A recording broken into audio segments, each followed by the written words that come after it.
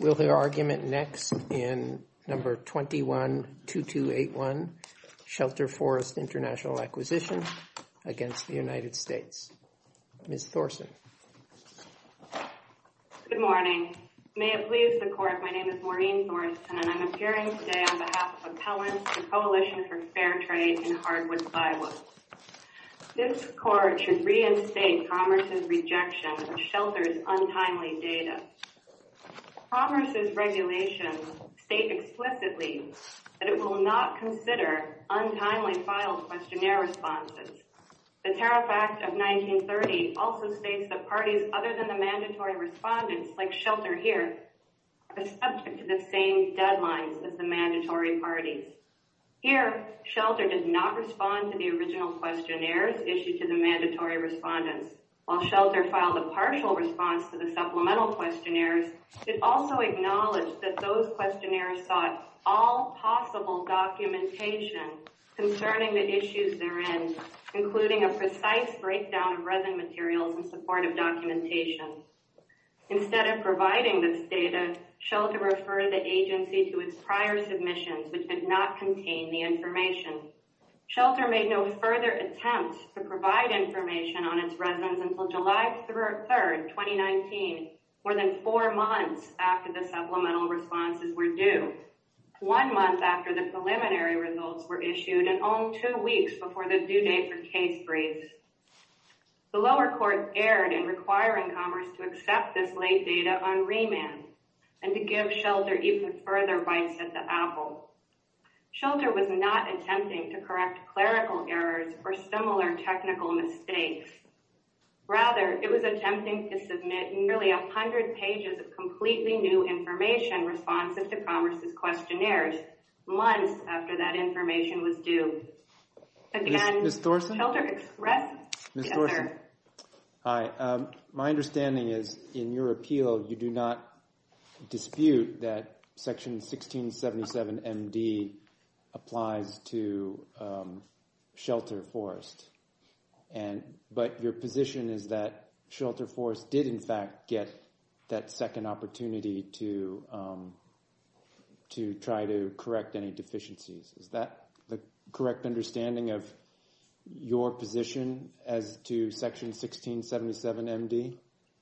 I think it's a little bit more nuanced than that, Your Honor. First of all, I do think that Shelter had multiple opportunities to timely file information and that it was aware of the deadlines and of the information being requested. Right. So just so I understand, it's your position that Commerce did, in fact, fulfill its statutory obligations to Shelter under 1677 MD. Is that right? Well, I believe that, again, I think it's a little bit more nuanced because I think because Shelter didn't respond to the original questionnaire, 1677 MD isn't really in effect here. If you look closely at the terms of that statute, it says if you respond to a questionnaire but your response is deficient, then Commerce needs to give you an opportunity to supplement. Does it say the word questionnaire in that statute? I believe it's request for information. Right. But let me double check.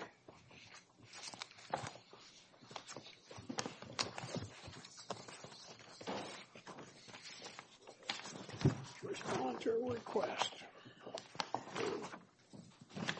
A request for information. So if the administrating authority determines that a response to a request for information under the subtitle does not comply with the request, and typically the requests for information are in the form of questionnaires. Here, there was no response to the original questionnaire. I'm sorry, but why wasn't the supplemental questionnaire a request for information that is covered by 1677 MD? I think that's because if you look closely at 1677 MD, it says if you do respond to a request for information and the supplemental response that you filed is deficient, then Commerce may disregard all part of the original and subsequent responses. I think you cannot read reasonably this statute to require endless bites at the apple where every deficient supplemental requires another bite at the apple in perpetuity until such time as the respondent is convinced the Department of Commerce of its claims. But why does this case involve in perpetuity or anything like it? The first request for information to which Shelter responded is the only request for information to which Shelter responded, putting aside what came before. It responded to the earlier ones, right? And so, Your Honor, I think that when it didn't get a note, and it didn't get a note. Can you excuse me? 1677 MD. Can you hear when we're talking or not? Yes, I can. Okay, well, yes, Your Honor. I think you should, if I'm trying to say something or one of my colleagues, you should stop yourself, okay? Oh, sorry, Your Honor. So there's no argument here about the very initial things. I forget what the name is of the amount request or something that went to everybody. Quality and valuation. Quality and valuation, right? But then there's the first questionnaire response that went to the 3 named respondents, right? And Shelter did not respond to that. It wasn't asked to, and it didn't. Then the supplemental requests for information that went to, is it 2 of the 3 named respondents? Yes, Your Honor. That one Shelter responded to. Why is that not covered here so that it wouldn't be absurd to read 1677 MD to say the first, that is, you don't have an endless series of corrections or demands for deficiency notice from the starting point of the first request for information that you respond to. Not the first request for information that somebody else respond to, the first that you respond to. Because respondents are not in charge of the proceeding. Respondents should not be permitted to pick and choose which questions and which questionnaires they're going to answer.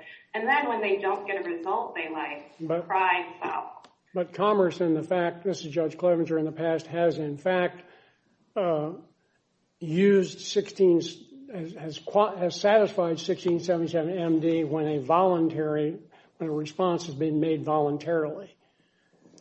The position that Commerce took in this case is, well, you know, we do respond, we do deal with 1677 MD if we have time. No, Your Honor, I don't think that's a fair characterization here, particularly given how late in the game Shelter attempted to file this new information. And that it only filed that information despite acknowledging exactly what Commerce was asking for at the time that it was originally due, and choosing simply not to provide it. It seemed to me... It waited 4 months to submit the information, and only after it became aware that its litigation strategy wasn't working for Ms. Thorson, it seemed to me that the Court of National Trade found Commerce abused its discretion because it violated its obligations under 1677 MD. That seems perfectly clear, and a violation of law is a classic abuse of discretion. And so when this case was in front of the CIT the first time around, when the government was still in the case, they did not argue that 1677 MD did not apply because it can never apply to a voluntary response. They made the same arguments you did. It was late, et cetera, et cetera. And in your brief... Our argument has never been that 1677 MD can't apply to a voluntary respondent, but voluntary respondents are subject can to you the stop right there? If we assume that 1677 MD applies to the response that was voluntary response made by Shelter, then I suppose your argument has to be that the violation of law was harmless error in this case. No, Your Honor. What I meant is that not that a voluntary response is not subject to 1677 MD. I believe if you are a voluntary respondent in general and you answer the questionnaires as they come along, then you are grandfathered into 1677 MD. Here, Shelter did not file any response to the original questionnaire. Typically, even with a mandatory respondent, Commerce does not treat a complete non-response as requiring notice of a deficiency Shelter under for- 1677 MD. Shelter It's simply Forest- not the case. Shelter Forest filed on October 5th, 18, a comment on the CPC data. What was that filing?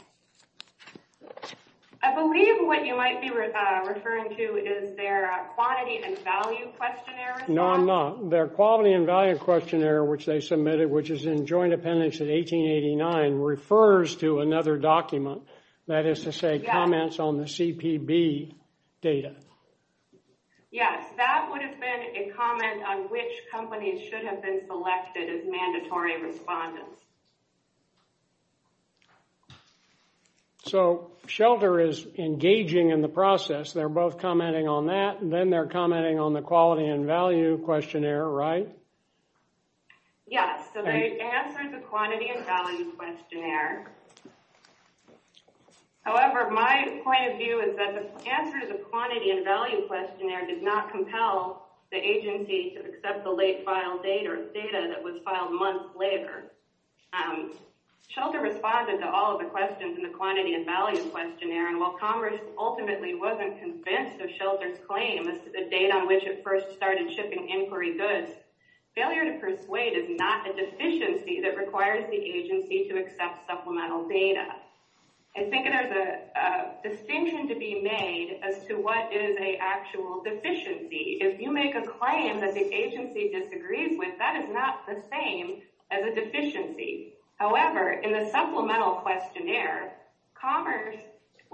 Shelter said, we acknowledge Commerce in this supplemental is requesting all possible documentation on our residents. Thorson, and we are just going to refer you back. Ms. Thorson. Yes, sir.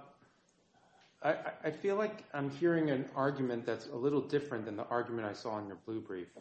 If I understood the argument in your blue brief, you were saying Commerce did fulfill its obligations under 1677 MD with respect to Shelter because Shelter was watching all of the back and forth going on between the mandatory respondents and Commerce through the initial questionnaire responses, and then the supplemental questionnaire came in. And so in that sense, as a witness to all of that, it had already gotten a preview of what the first bite at the apple looks like and what the second bite at the apple should look like. And under that kind of circumstances, if you squint a little bit, you could understand or should understand that Shelter did get an opportunity to cure any deficiencies by seeing how the mandatory respondents were able to get a shot at curing their deficiencies.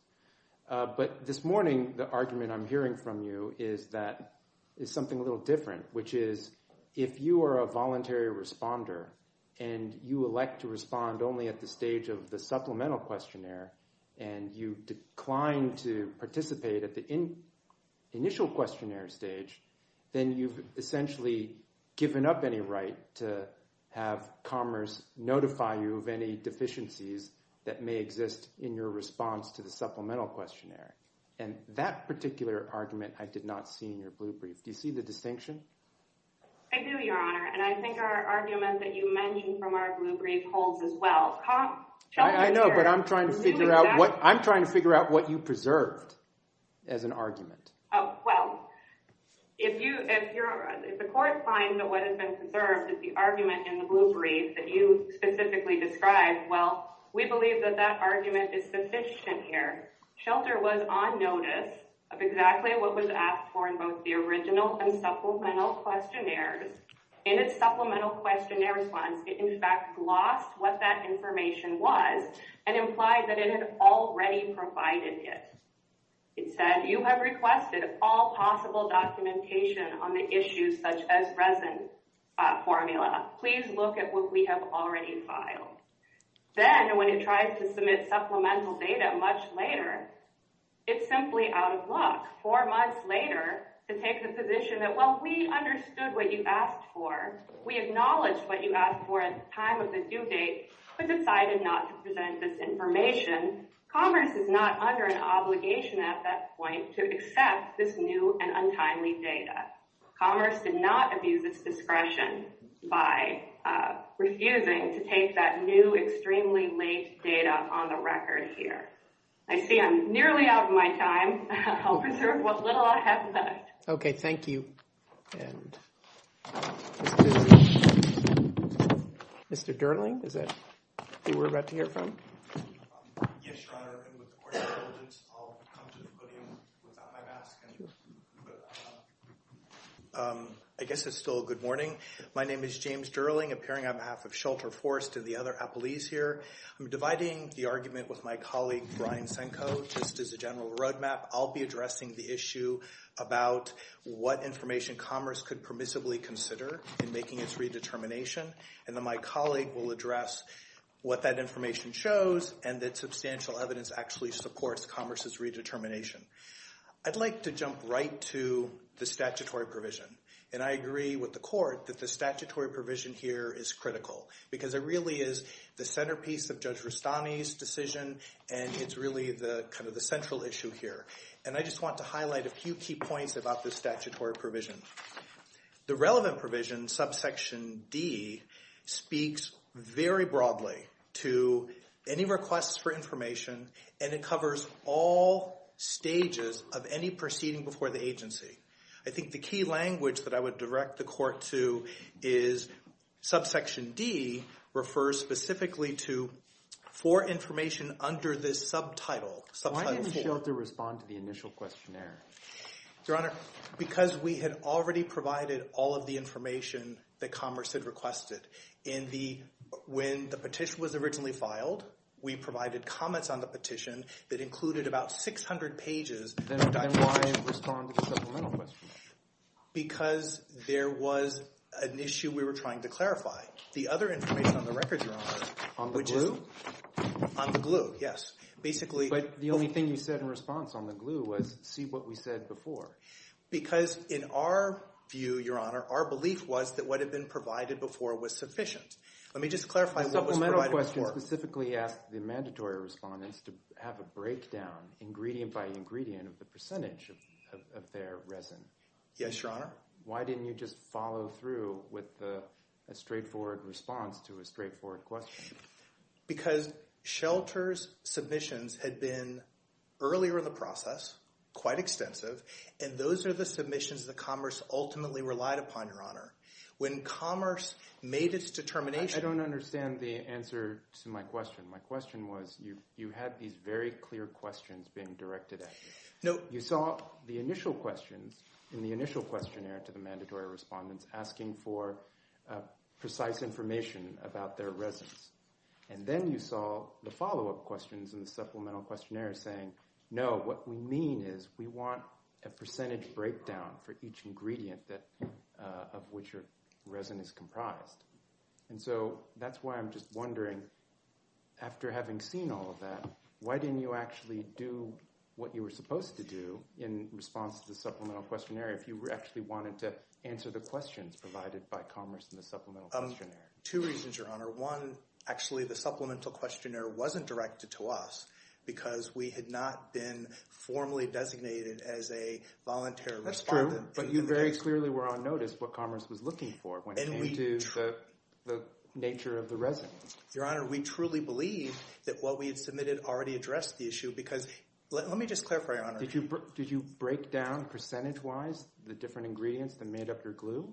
I don't think you did. The breakdown of the specific percentage had not happened yet, Your Honor, but we, at that point in time, still believed that what we had submitted, which was sworn testimony which Commerce relied upon in its preliminary determination, sworn testimony that our glue was formaldehyde base, we thought that was sufficiently responsive to the question. It was only in the preliminary determination that Commerce, for the first time, basically confirmed that they were accepting. I understand that this is your opinion.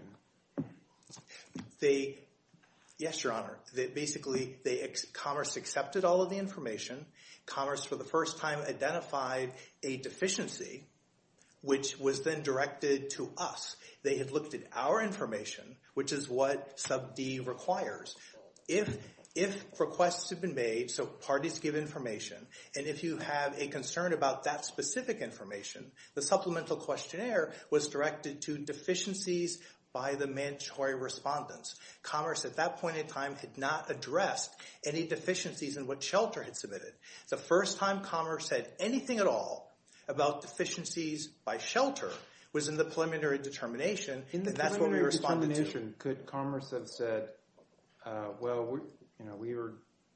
there's this volunteer called Shelter that is not truly established as a voluntary respondent that has submitted some information, but it's incomplete and we're not going to consider and evaluate it because Shelter did not go through the entire initial questionnaire, supplemental questionnaire process. Your Honor, would that have been fine in the preliminary determination focus only on the mandatory respondents?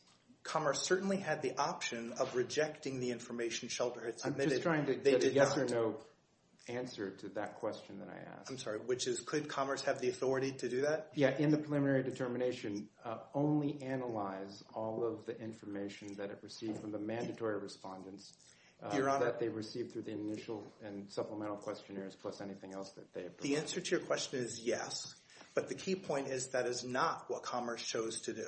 Instead, Commerce chose to accept the information that Shelter had submitted, proceeded to analyze it as if Shelter were a mandatory respondent, even though it wasn't a mandatory respondent. And Commerce then said, criteria 1, you're fine. Criteria 2, you're fine. Criteria 3, you said formaldehyde base, but we needed evidence that it was majority formaldehyde. And for the first time, they identified the specific gap in the Shelter information, which they needed to resolve the issue. So, wait a second. You're arguing that the 1677 MD duty on Commerce is triggered by the initial determination? No, Your Honor, it's written in the broadest possible terms. I understand, but in terms of how it functions, you're saying in this particular case, it was triggered because of Commerce's failure to notify of the deficiency and give them a chance to cure it after the preliminary determination? Well, no, Your Honor. It's Shelter submitted the information, which Shelter had represented as being sufficient. Shelter volunteered some information that the mandatories had given in specifics. They volunteered that information. Then they learned at the preliminary determination in August, sorry, you lose, your information wasn't specific enough. Right? Yes. And you're saying that's the point in time when the 1677 MD duty on Congress triggered to say, you now have an additional time to come in and make a correction because after the preliminary determination. Yes, Your Honor. Doesn't that strike you as really odd? No, actually not, Your Honor, because the point is deficiencies have to be directed to specific parties. What is deficient? Isn't the time for getting your act together before the preliminary determination? No, Your Honor, because technically I wouldn't say the obligation was triggered in the preliminary. The obligation was triggered before the preliminary when Commerce decided it was going to look to Shelter's information and apply Shelter's information to the 3 criteria. Okay, can I ask you this question? So the 3 mandatory respondents submitted answers to the initial questionnaire, is that right? Yes, Your Honor. And then Commerce thought it needed more information, so it put out supplemental questionnaire, right? Yes. And did any of the answers that the mandatory respondents gave use language like the base of the glue? Not that I recall, Your Honor. My colleague may have a comment on that specific question, so I'll flag that for him. Not to my knowledge, was there any reference to the base?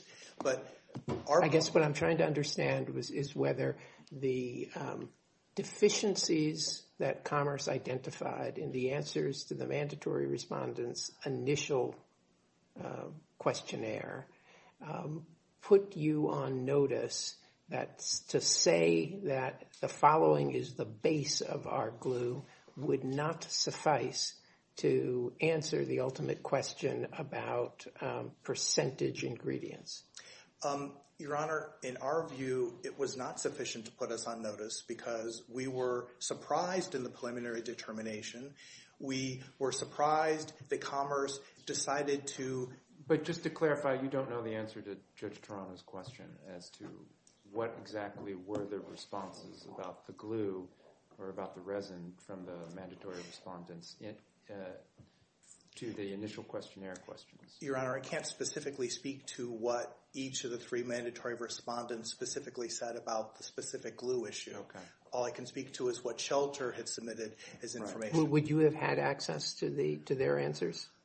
Or did you have? I mean, theoretically, yes, Your Honor, but then... Is that because you're allies or because... No. It's because we have access under the Administrative Protective Order, so we did have access to the complete record. But I can tell you that it's not standard practice for, when you're representing your client, it's not standard practice to analyze at the most microscopic level every response of every other party in the proceeding.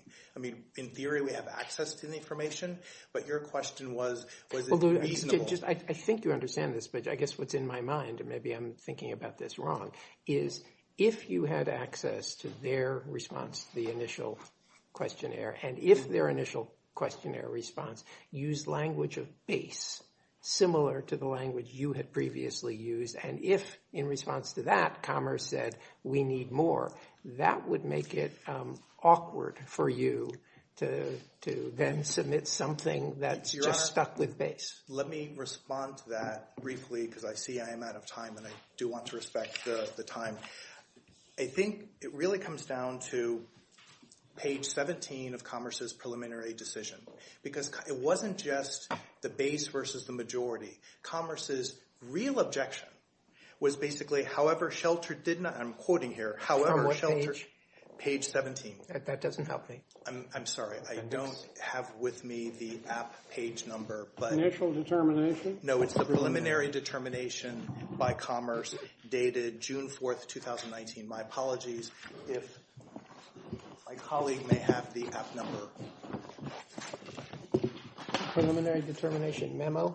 Yes. June 4th, 2019. Okay. Preliminary determination memo. 4913, maybe? Page 17. Yeah, page 17. 4913. My apologies, Your Honor. Near the top, near the bottom? Very near the top. And the key sentence, Your Honor, is, however, Shelter Forest did not provide any documentation to support its assertion that it was made from a formaldehyde base. So the crux of the problem was Shelter put a fact in record. Commerce wasn't satisfied with the level of documentation that's very Shelter specific. And this is the first time we had any notice at all. So what I'm understanding you to be saying is Commerce did not say a reference to base is not the same as a designation of ingredients. Yes, Your Honor. Or did it also say that? They wanted documentation of that fact. Of what fact? They're saying documentation that it was of, in fact, a urea formaldehyde base. I'm sorry. I know that I'm taking your time. I take the significance of your quoting this to be the following. Commerce never said, when you say base, that doesn't give us the ingredient information. Rather, Commerce is saying, you're saying, you don't have the documentation of your base assertion. Not that a base assertion would not satisfy our initial request. That is correct, Your Honor. Okay. I'm happy to respond to any other questions, but I see I'm over time, and so I'll conclude unless there are additional questions. Thank you. I perhaps should have asked Mr. Durling, do you have anything to say about what, if any, significance we should attribute to the fact that the government is not here and didn't even say under protest when it entered its remand order? Are you prepared to? Yes, sorry, Your Honor, I'm happy to answer. Please. Okay. So we can't, Your Honor. I didn't catch your name. Good morning. May it please the Court, Brian Senko on behalf of Plaintiff Appellees, Patriot Timber Products Incorporated, and Taraka Pacific Incorporated. To answer your question, Your Honor, we can't look behind the lens and see why the government isn't here, but the key component is its remand determination wasn't under protest. So it wasn't protesting what the court asked to. Everything it found was based on the full record. So that's the key point to Your Honor's question. But it also didn't say, having considered whether we should allow this information on discretion grounds, we would now exercise that discretion to consider this information, even if we weren't under a order from the trade court saying that we are required to. It never said that, right? Correct. But I think to Your Honor's point is when you see these remands under protest, it would make such a statement saying, we don't think we were required to, but we have, and here is our analysis. And that is very important that they didn't say that, and they didn't get into that analysis. That's telling as it is. And as you heard from Mr. Durling, the Commerce established a fulsome record.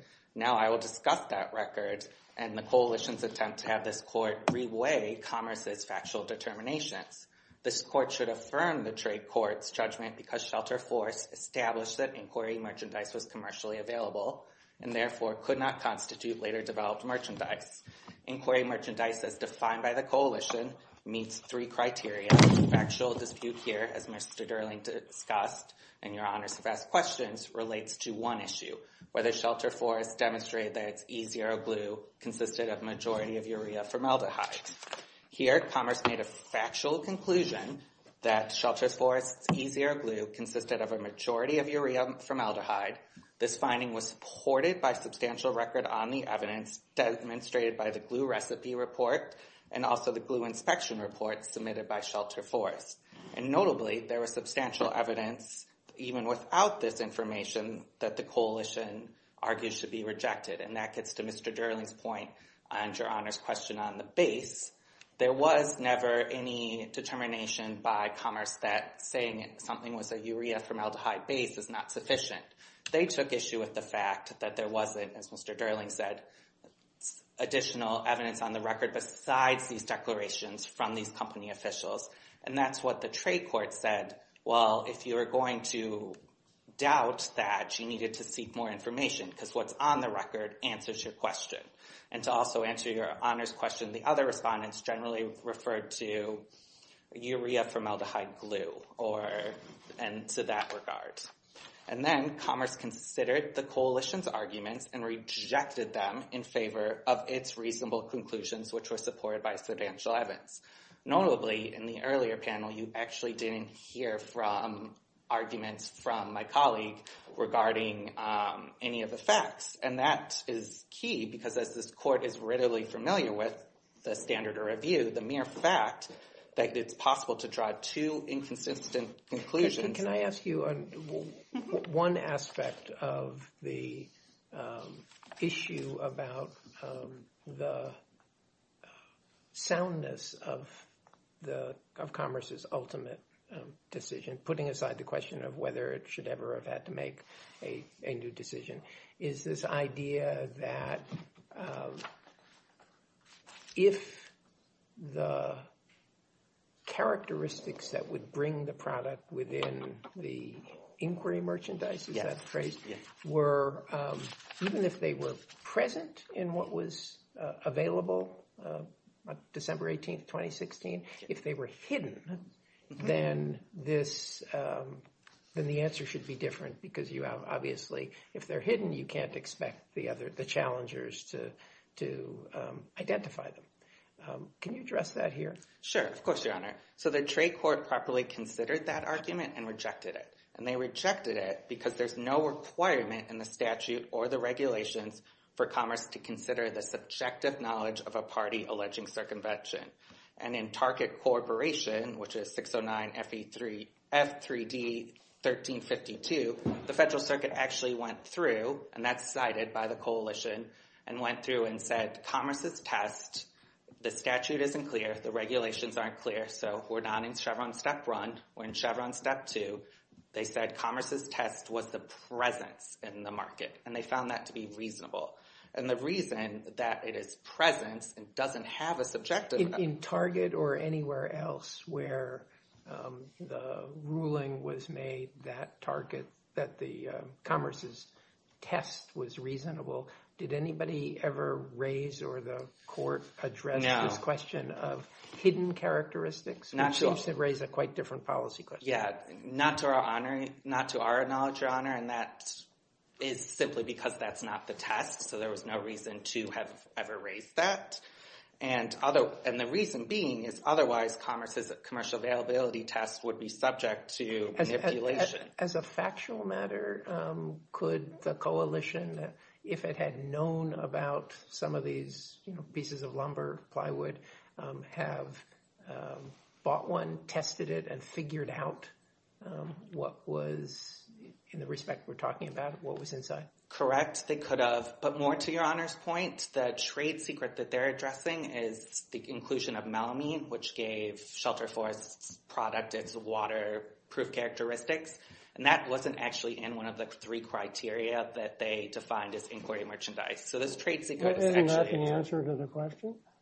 Isn't that the answer to the question? Yes. I mean, who cares? Exactly, Your Honor. I mean, excuse me, why are we talking about melamine? Why are we talking about waterproofedness at all? That is actually, Your Honor, the exact answer to the question, that it's irrelevant, and that's what Commerce found. That's what this Court of International Trade said. Correct. Yes, Your Honor, that melamine is irrelevant because you're looking at the underlying glue recipe. And as Shelter Forest established and Commerce upheld, the issue of melamine was in a completely separate production steps, so it didn't even matter towards the trade secret. I see I'm running out of time. So in fact, have run out of time. Yes. And I don't think we need to hear anymore. Okay, thank you, Your Honor. Ms. Thorson.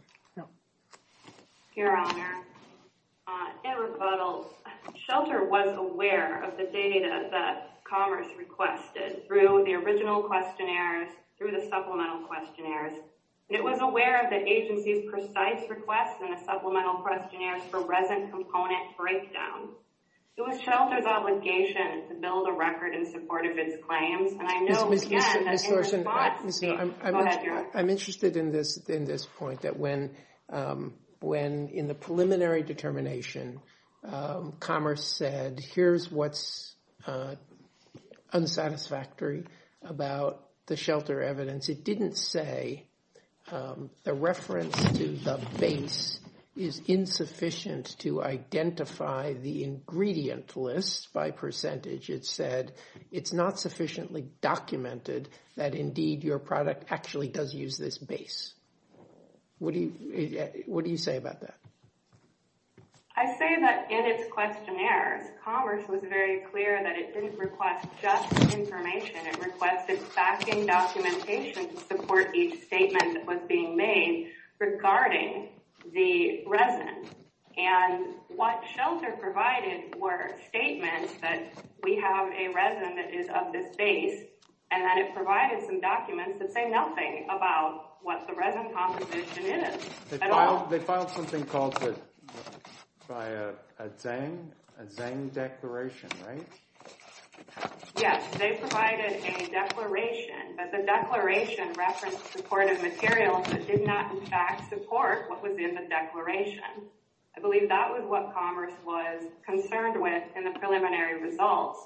And in explaining why it was rejecting Shelter's late filed data, Commerce noted that it had given Shelter had multiple opportunities to supply information. And again, Shelter acknowledged in its own partial response to the supplemental questionnaires that what Commerce was seeking was all possible documentation in support of Shelter's claims regarding resin, or regarding everybody's claims regarding resin. Shelter sat on its hands, even though it apparently had 100 pages of extra material it could have supplied. It chose not to do so. It's not the agency's job under 1677 MD to cure that kind of decision on Shelter's part, particularly here where Shelter didn't make a move to supply this information until it was very late in the game, merely 2 weeks before the case briefs were due. With regard to some of the other information or argument by my colleagues, I don't think that the lack of the phrase under protest in Commerce's remand results is particularly meaningful here. Commerce was under a court order. Of course, it applied with that order. Whether it uses a particular term of phrase to signal disagreement with that order is not of particular moment in this appeal. Well, suppose in this case, Commerce had, after getting the trade court's initial order, said, we're under compulsion to do this, but in fact, having reconsidered the matter, we now will do this as a matter of our discretion. Would, at that point, we be reviewing the initial trade court remand decision? I'm not sure, Your Honor, but I also know those aren't the facts we have in front of us. So, I'd rather not speculate about cases that aren't in front of the court. I'll just close by saying, as for the remand determination itself, we disagree with Mr. Chenko's claims for the reasons that we detailed in our briefs. And with that, I'll close my argument. Thank you very much. Thank you, and thanks to all counsel. The case is submitted.